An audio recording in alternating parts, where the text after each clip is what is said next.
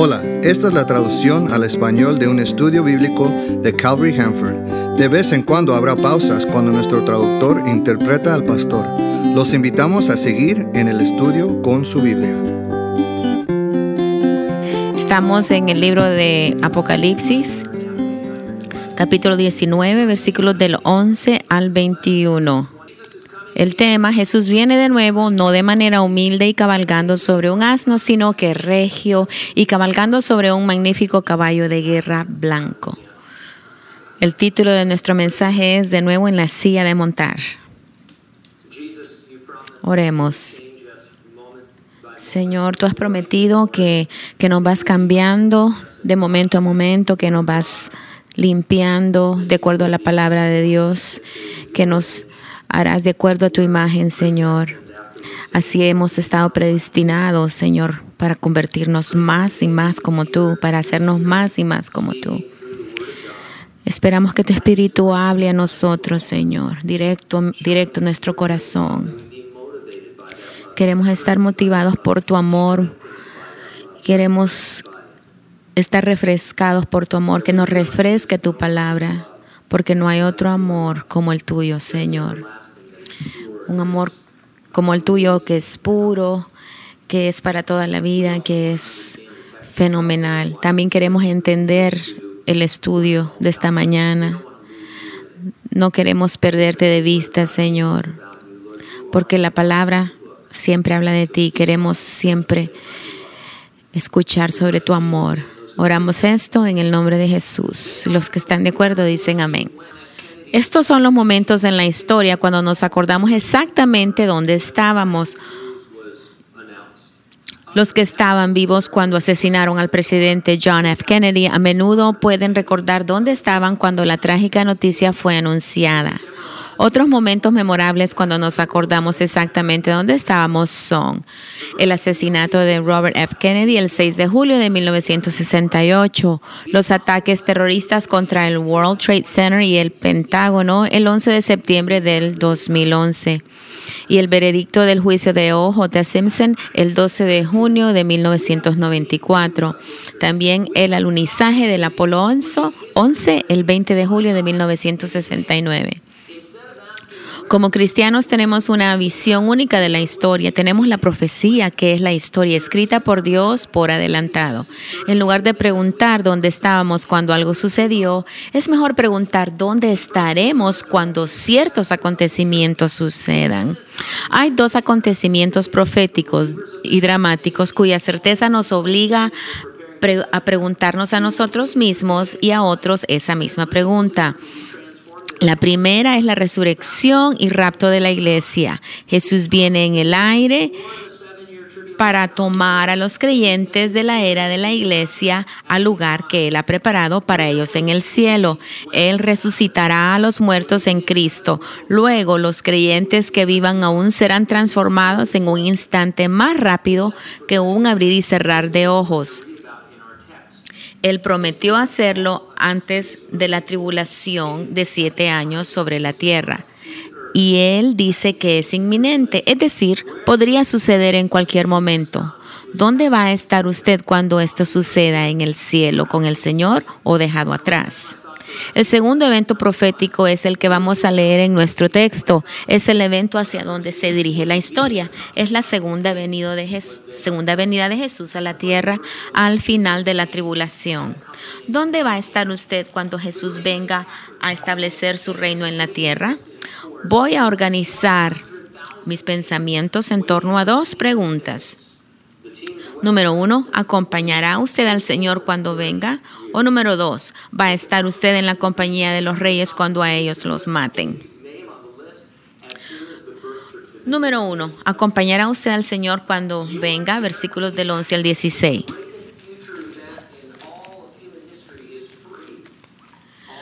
Los Green Bay Packers tienen una lista de espera más famosa en los deportes, con más de 100,000 nombres de espera para los pases de temporada. La página web del equipo dice que la espera es de 30 años. Es una costumbre común en Green Bay y otras ciudades de Wisconsin poner el nombre de un bebé en la lista tan pronto como se obtiene el certificado de nacimiento. Usted tiene acceso libre y garantizado a los más grandes eventos en toda la historia humana. Todo lo que necesita hacer es ser salvo por gracia a través de la fe en Jesucristo. Una vez que usted es salvo, usted resucitará o será raptado cuando Jesús venga por la iglesia. Una vez que usted es salvo, podrá acompañar al Señor desde el cielo a la tierra en su segunda venida.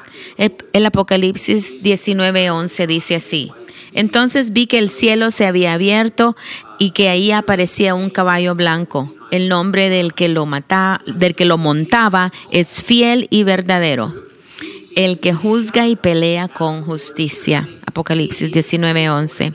Hay una escena en El Señor de los Anillos, Las Dos Torres, donde Shadowfax aparece por primera vez. Él es el magnífico señor de todos los caballos. Yo me reí muchísimo, pero algo así va a pasar cuando el Señor regrese. Se nos dice que Jesús se llama Fiel y Verdadero. Estos parecen ser gritos cuando el Señor aparece. Quiero decir, Él es fiel y verdadero, pero los testigos de su regreso lo dicen a gritos. La palabra fiel captura el hecho de que su venida ha sido el plan inquebrantable de Dios desde la eternidad pasada, prometiendo en el jardín del Edén salvar a la humanidad perdida. Dios Padre ha trabajado providencialmente a lo largo de la historia y Jesús nunca jamás vaciló en su compromiso de ir a la cruz. La palabra verdadero puede significar muchas cosas, pero con respecto a la segunda venida de Jesús, establece que el plan de Dios era el único camino posible para que los hombres fuesen salvos y para que el universo sea restaurado. Jesús no es un camino, Él es el único camino verdadero para la expiación del pecado y para que usted pueda ser justificado, santificado y glorificado. Él tiene todo el derecho para ser quien juzga a las naciones y Él pelea con justicia. Al final de la tribulación, estos hombres y mujeres han determinado su propio destino por su decisión personal e individual de rechazar la oferta gratuita de salvación de Dios. Además de eso, son la maldad extrema. Esta muestra dramática del juicio viene sobre el final de un largo tiempo de gracia, paciencia y misericordia. No es necesario apresurar el juicio.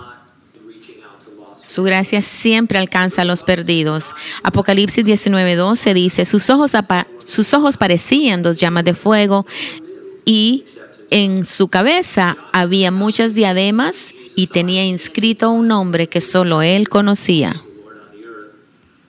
Sin duda, Juan, mirando a los ojos de Jesús muchas veces en los 3 años y medio que había seguido al Señor, ni una sola vez Juan describió los ojos como una llama de fuego. Este es Jesús revelado. Él todavía tiene un cuerpo humano, pero se trata de un cuerpo humano glorificado. Sin embargo, está impregnado de su poder divino y Juan puede ver ese poder en los ojos de Jesús.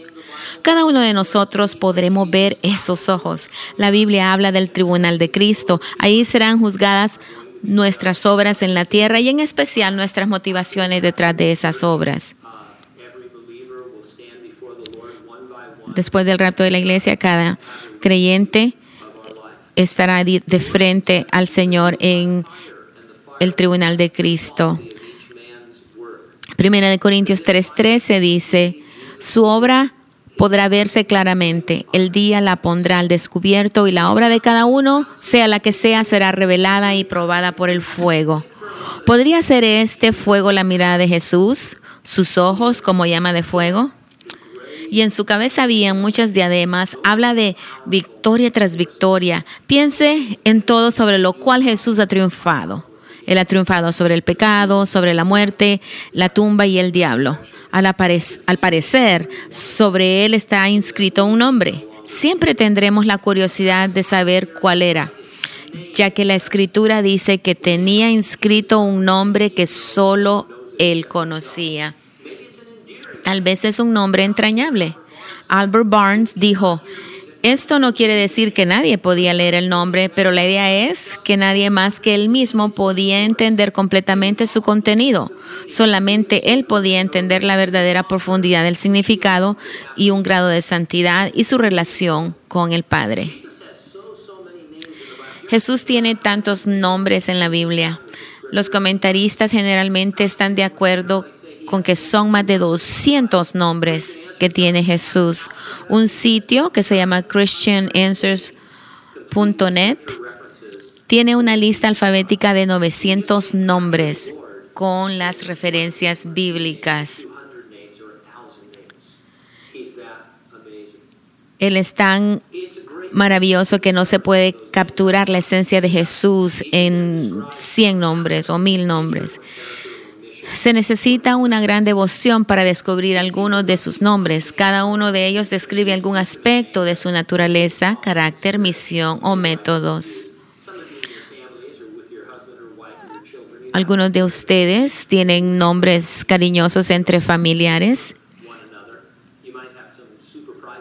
Tiene algunos nombres también que son privados entre uno al otro. Pero realmente no es algo que usted le permite a un extraño que use el nombre cariñoso que solamente se le permite a familiares cercanos. Esto es lo que está pasando aquí, que es un nombre que solo se comparte entre la Trinidad. Apocalipsis 19:13 dice, la ropa que vestía estaba teñida de sangre y su nombre es el Verbo de Dios. Esta no es la sangre que derramó Jesús en la cruz del Calvario. Si usted pudiera mirar esto en una manera forense, desde el punto de vista forense, podría ver que es la sangre de sus enemigos. La primera referencia directa a este jinete es que él se llama el Verbo de Dios. Es Jesús mismo.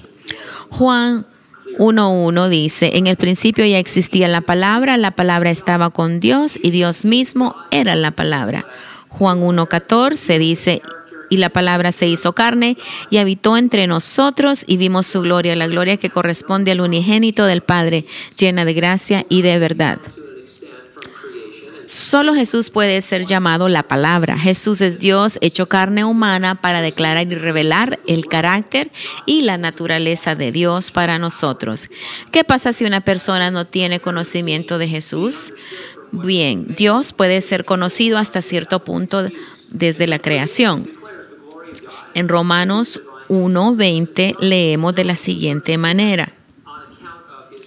Porque lo invisible de Dios, es decir, su eterno poder y su naturaleza divina, se hacen claramente visibles desde la creación del mundo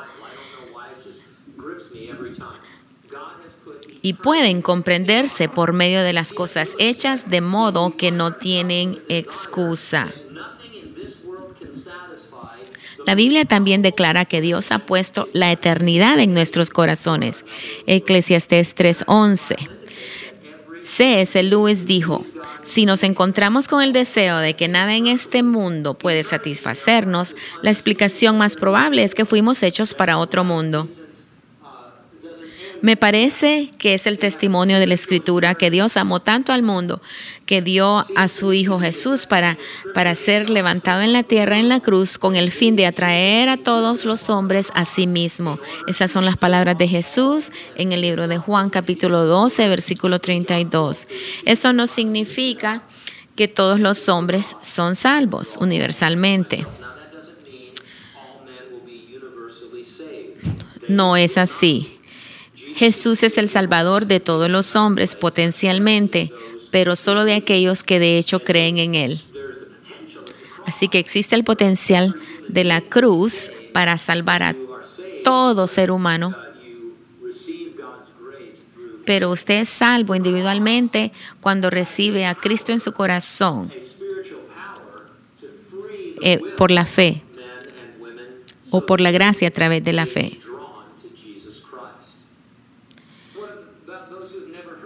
¿Qué pasa con aquellos que nunca han oído hablar de Jesús? ¿Pueden ser salvos? Bien, nos adherimos a una posición en cuanto a la salvación que a veces se llama la esperanza más amplia.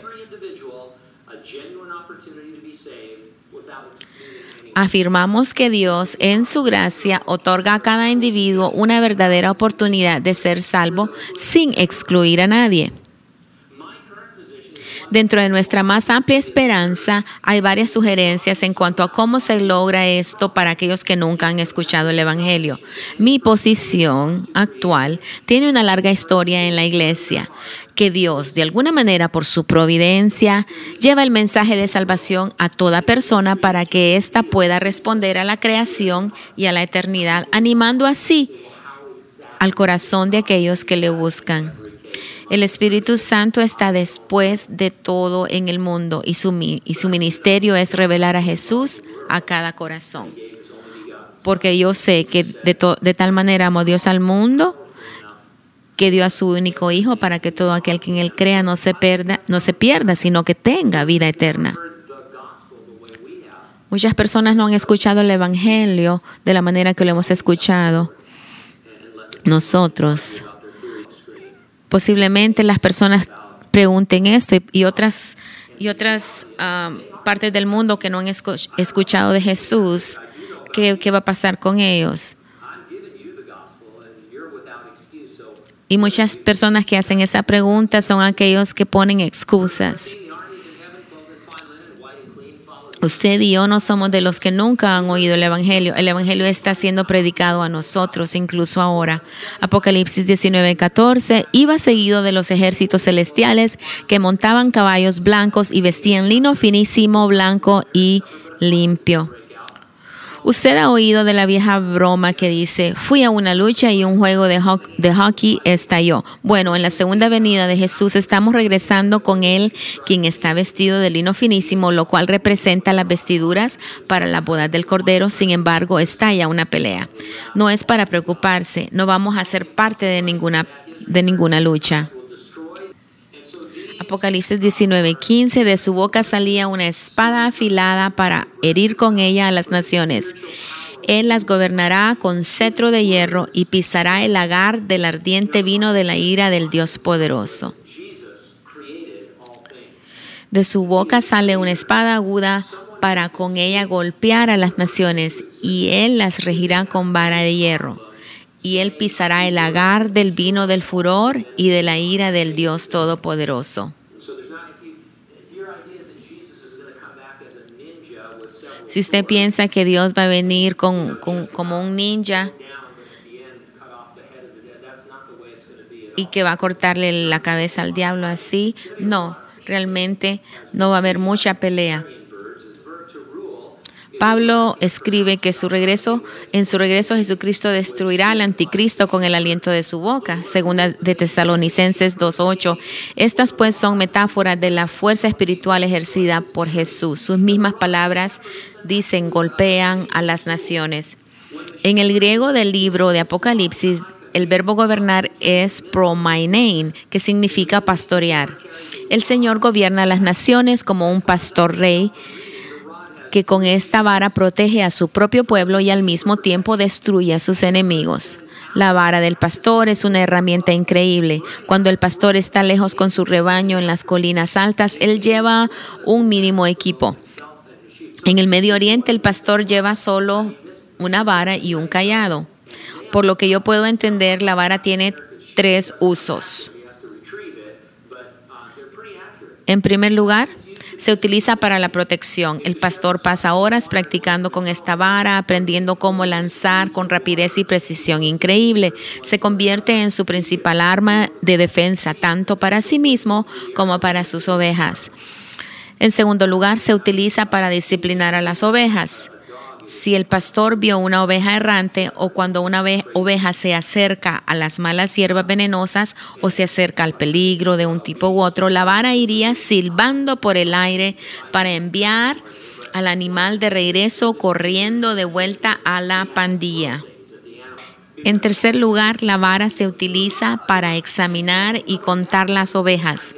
En la terminología del Antiguo Testamento, esto se conoce como pasar bajo la vara. En Ezequiel 20:37 dice, para que ustedes puedan hacer un pacto conmigo, los haré pasar por debajo de mi vara. Esto significaba no solo estar bajo el control y la autoridad del propietario, sino también estar sujeto a su examen más cuidadoso, a su examen íntimo y de trato personal. Las ovejas que pasaban bajo la vara ya se habían contado y se habían tratado con gran cuidado para asegurarse de que todo estaba bien. Así que Jesucristo va a ser el Rey Pastor. Y no es una imagen débil, es una imagen de mucha intimidad del amor de Cristo. El lagar es una imagen aterradora de juicio. Parece ser algo que se sacó de este pasaje de Isaías. Isaías 63:2 dice: ¿Y cómo es que tu vestido es rojo?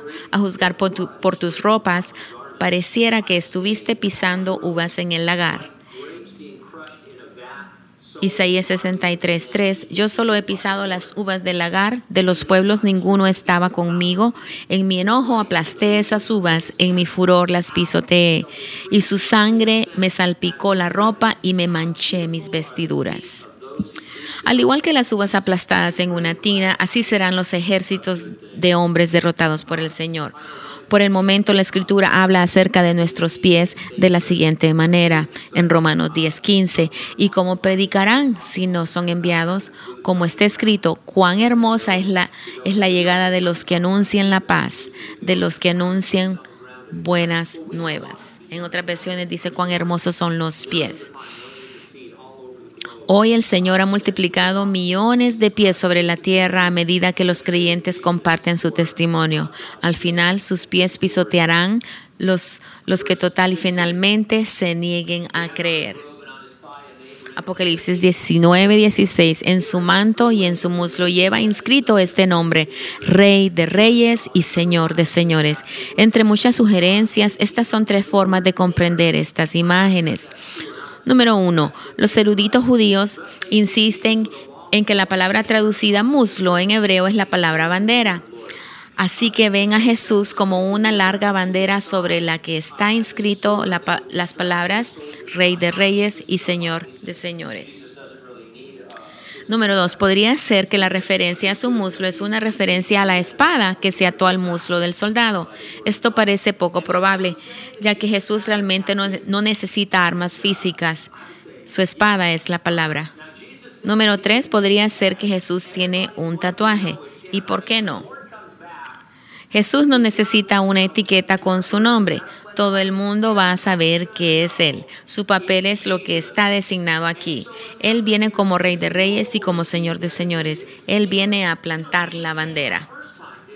Jesús vino la primera vez y vino de manera muy diferente a lo que va a venir en su segunda venida. Las personas en su primera venida estaban muy confundidas y decían: ¿y qué estás haciendo aquí? ¿No estás estableciendo el reino cuando vino por primera vez? Eso se preguntaban. Así que cuando venga por su segunda vez, va a tener una bandera que va a decir Rey de Reyes y Señor de Señores. Y hacia ahí va la historia, donde Él va a establecer la bandera que dice Señor de Señores y Rey de Reyes. Y no va a haber oposición. Así que viene en esa actitud de que va a tomar lo que se había perdido y todo lo que ahora Él posee. Los creyentes de la era de la iglesia en sí, se encuentran entre los que acompañan a Jesús. ¿Dónde va a estar usted cuando eso ocurra?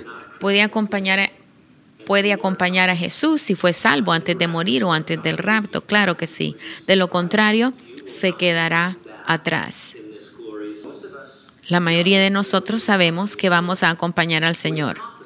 Tenemos la confianza de que si hemos de morir, vamos a estar ausentes de nuestro cuerpo y presentes con el Señor.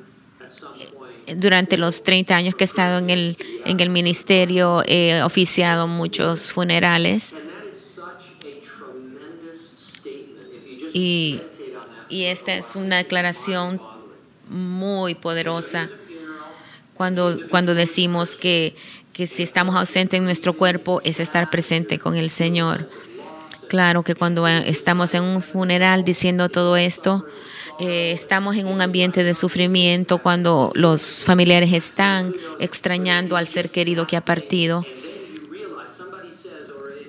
Pero cuando alguien dice o el Espíritu Santo le susurra que al morir vamos a estar ausentes de nuestro cuerpo y presentes con el Señor, eso nos conforta, eso nos da mucha esperanza.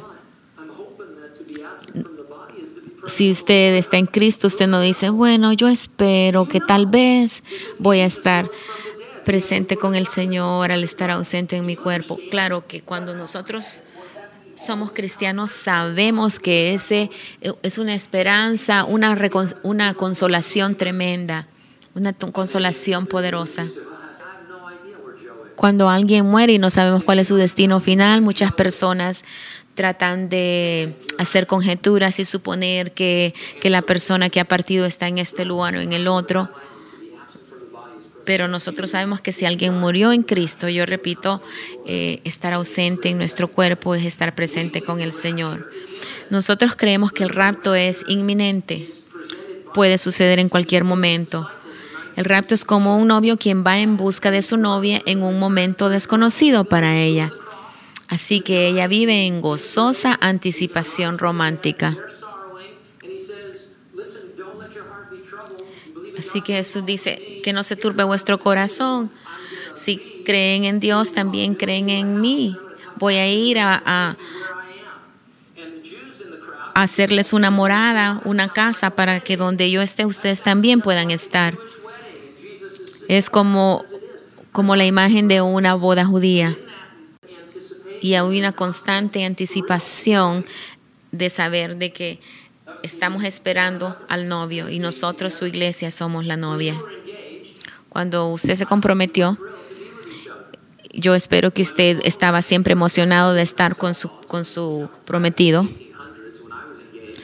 En los años 1800, cuando yo estuve comprometido, si usted miraba el nombre de su prometida, usted se emocionaba. Había una gran emoción dentro de usted. Era romántico. Esto es lo que quiere dar a entender Jesús. A veces nos desenamoramos de Jesús, por decirlo así. Se nos enfría nuestro amor.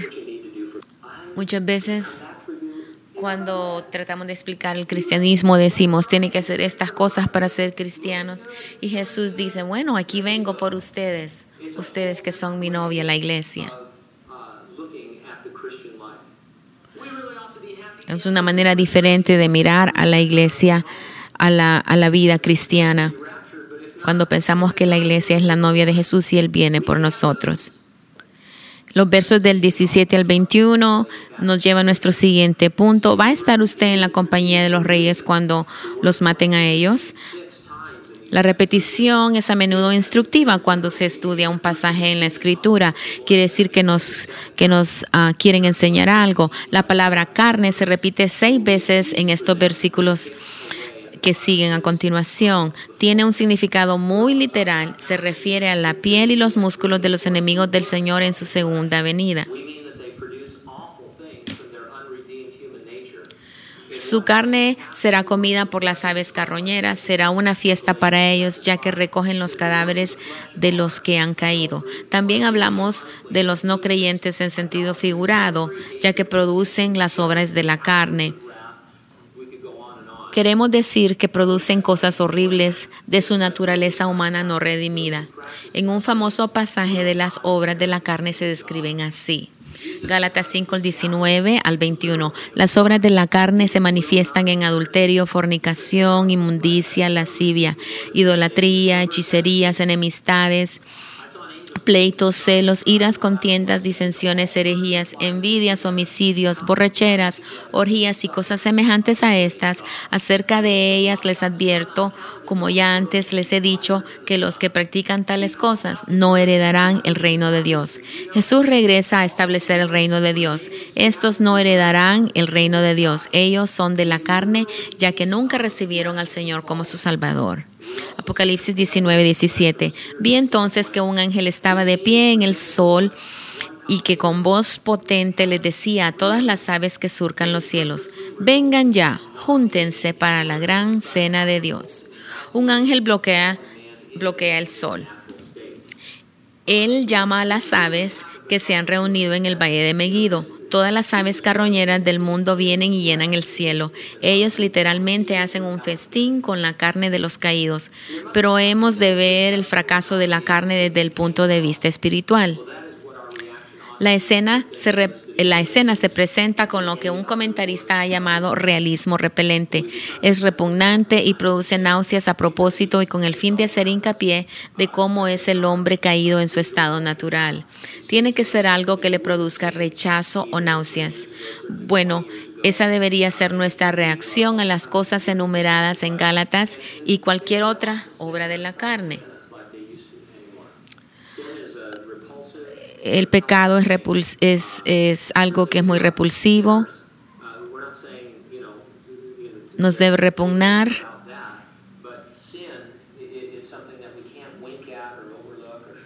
Y el pecado es algo que no podemos pasar por encima, no tenemos que tomarlo a la ligera.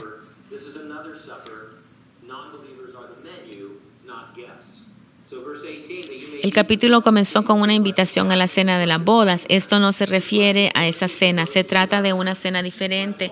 Los no creyentes son el menú, no los huéspedes. Apocalipsis 19:18, para que devoren los cadáveres de reyes, capitanes y poderosos, los cadáveres de caballos y de jinetes, los cadáveres de todos, libres y esclavos, pequeños y grandes. Dios no hace acepción de personas. Al final solo una cosa importa. ¿Conoce usted a Jesús como su Salvador? Si no es así, no importa si usted es grande o pequeño, libre o esclavo en los ojos de otros o de los no creyentes.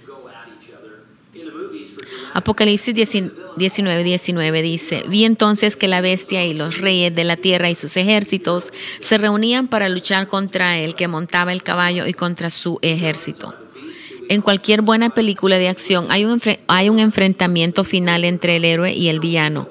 De alguna manera se encuentran entre sí en el campo de batalla y se pelean el uno con el otro. En las películas, para el efecto dramático, por lo general el villano casi derrota al héroe, pero al final, con una maniobra sorprendente, el héroe gana. La segunda venida de Jesús no es así. Los villanos son la bestia, que nosotros llamamos el anticristo, y los que están con él. Será fácil vencerlos. Apocalipsis 19:20. Pero la bestia fue apresada y también el falso profeta que había hecho señales milagrosas delante de ella, con las que habían engañado a los que recibieron la marca de la bestia y habían adorado su imagen. Estos dos fueron lanzados vivos a un lago de fuego que arde con azufre. La bestia, alias el anticristo, y su falso profeta serán los primeros dos habitantes del lago de fuego. Ellos son juzgados y arrojados ahí antes del final del juicio del gran trono blanco. Veremos que el diablo será arrojado al abismo por 1000 años antes de que él sea encarcelado por la eternidad al lago de fuego. El lago de fuego es el destino final y eterno para todos los que en última instancia rechacen a Jesucristo. Normalmente nos referimos al lago de fuego como si fuera el infierno, pero eso es incorrecto. Echemos un vistazo a algunos términos para describir los destinos de los muertos. El Seol es una palabra hebrea que describe el lugar no permanente o la dirección temporal de las almas sin cuerpo de los muertos. Es lo mismo que la palabra griega Hades.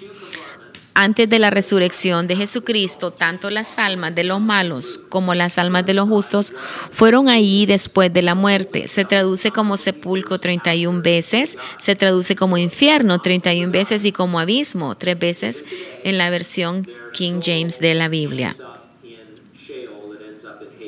El Seol o el Hades, tiene dos compartimientos separados por un abismo intransitable.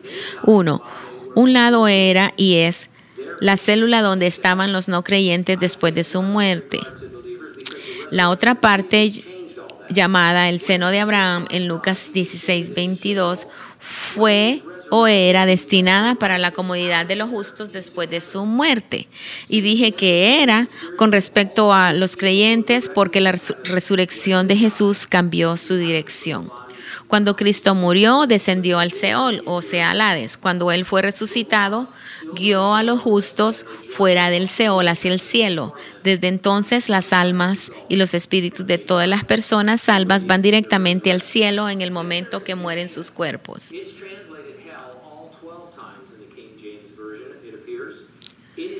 Los que mueren sin Cristo todavía van al Seol a reunirse con los que no fueron salvos del Antiguo Testamento en el tormento a un lado del abismo cuando mueren. El otro lado del Seol, anteriormente conocido como el seno de Abraham, ha estado vacante desde que Jesucristo tomó a los santos que estaban dentro del Seol y los llevó al cielo después de su resurrección. Luego está el Gehenna. Se traduce infierno las 12 veces en la versión de King James y se utiliza para referirse al lugar permanente para el tormento del alma y el cuerpo en Mateo 10:28, y es un lugar de fuego que no puede apagarse, como dice Marcos 9:45. En la mayor parte de las referencias es claro por el contexto que los que entran en el Gehenna lo hacen en sus propios cuerpos. Para que esto suceda debe ser posterior a la resurrección de los condenados en el juicio del gran trono blanco. Gehenna es el lago de fuego descrito en Apocalipsis 19 y 20. Está actualmente deshabitado, pero la bestia y el falso profeta serán arrojados ahí al final de la tribulación, como dice Apocalipsis 19, 20. 1000 años después, Satanás será arrojado en el Gehenna, Apocalipsis 20:10, y será seguido en breve por las personas perdidas de todos los periodos anteriores, Apocalipsis 20:15. Todos ellos entrarán juntos en el Gehenna, en sus cuerpos resucitados, donde permanecerán en el tormento por toda la eternidad. Para resumir, el Seol o el Hades es el lugar temporal de tormento para las almas y los espíritus de los no creyentes que mueren. Antes de la resurrección de Cristo, los santos se mantuvieron y eran consolados en la parte que ahora está vacante y que se conoce como el seno de Abraham. También hay un par de lugares como el abismo, que son células de detención, o sea, cárceles para los demonios. El Gehenna es el lago de fuego en el lugar permanente de tormento de las almas de los impíos muertos en sus cuerpos resucitados. Jesús dijo en Mateo 25:41 que el lago de fuego fue preparado para el diablo y sus ángeles. Es por ello que honestamente podemos decir que Dios nunca envía a cualquier hombre al lago de fuego. Van ahí por su propia voluntad, habiendo rechazado a Cristo. Apocalipsis 19:21. Dice, los demás fueron muertos con la espada que salía de la boca del que montaba el caballo, y todas las aves se saciaron devorando sus cadáveres.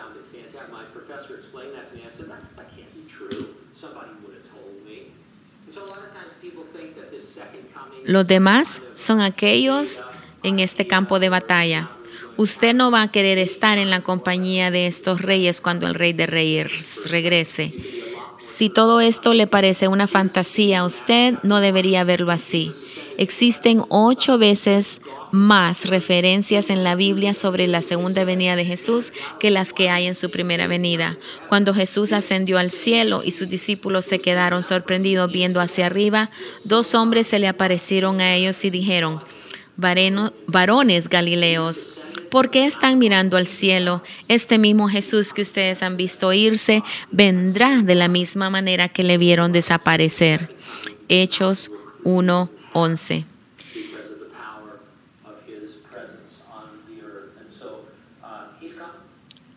Él regresará. Si usted conociera el futuro, ¿no va a hacer algo con lo que ahora conoce del futuro? Entre abril de 1982 y del 2012, el valor de las acciones de Apple se incrementó en más de 4,000%. ¿No le gustaría haber comprado un par de acciones? ¿O qué tal una propiedad en la costa que podría haber comprado hace años? ¿Cuál sería el valor de esta propiedad hoy en día?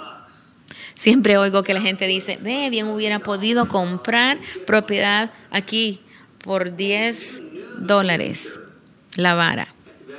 Si alguien le dijera, bueno, si estuviera en el año 1992, si le dijera, bueno, las acciones de Apple han incrementado, creo que usted las compraría. Si usted no es un creyente, seguir posponiendo venir a Cristo es como negarse a tener acciones de Apple o desaprovechar la oportunidad de comprar esa casa en la playa cuando tuvo conocimiento perfecto del futuro. ¿Dónde va a estar usted cuando Jesucristo venga por segunda vez? Usted puede decidirlo ahora mismo y puede saber lo que ahora sabemos nosotros los cristianos, de que estar ausente en el cuerpo es estar presente con Cristo. Y Él va a venir en su cuerpo glorioso. Venga el Señor. Gracias por escuchar. Para más estudios bíblicos, visite calvaryhanford.com o escucha la traducción en vivo en nuestro servicio del domingo a las 10:15 de la mañana. Dios te bendiga.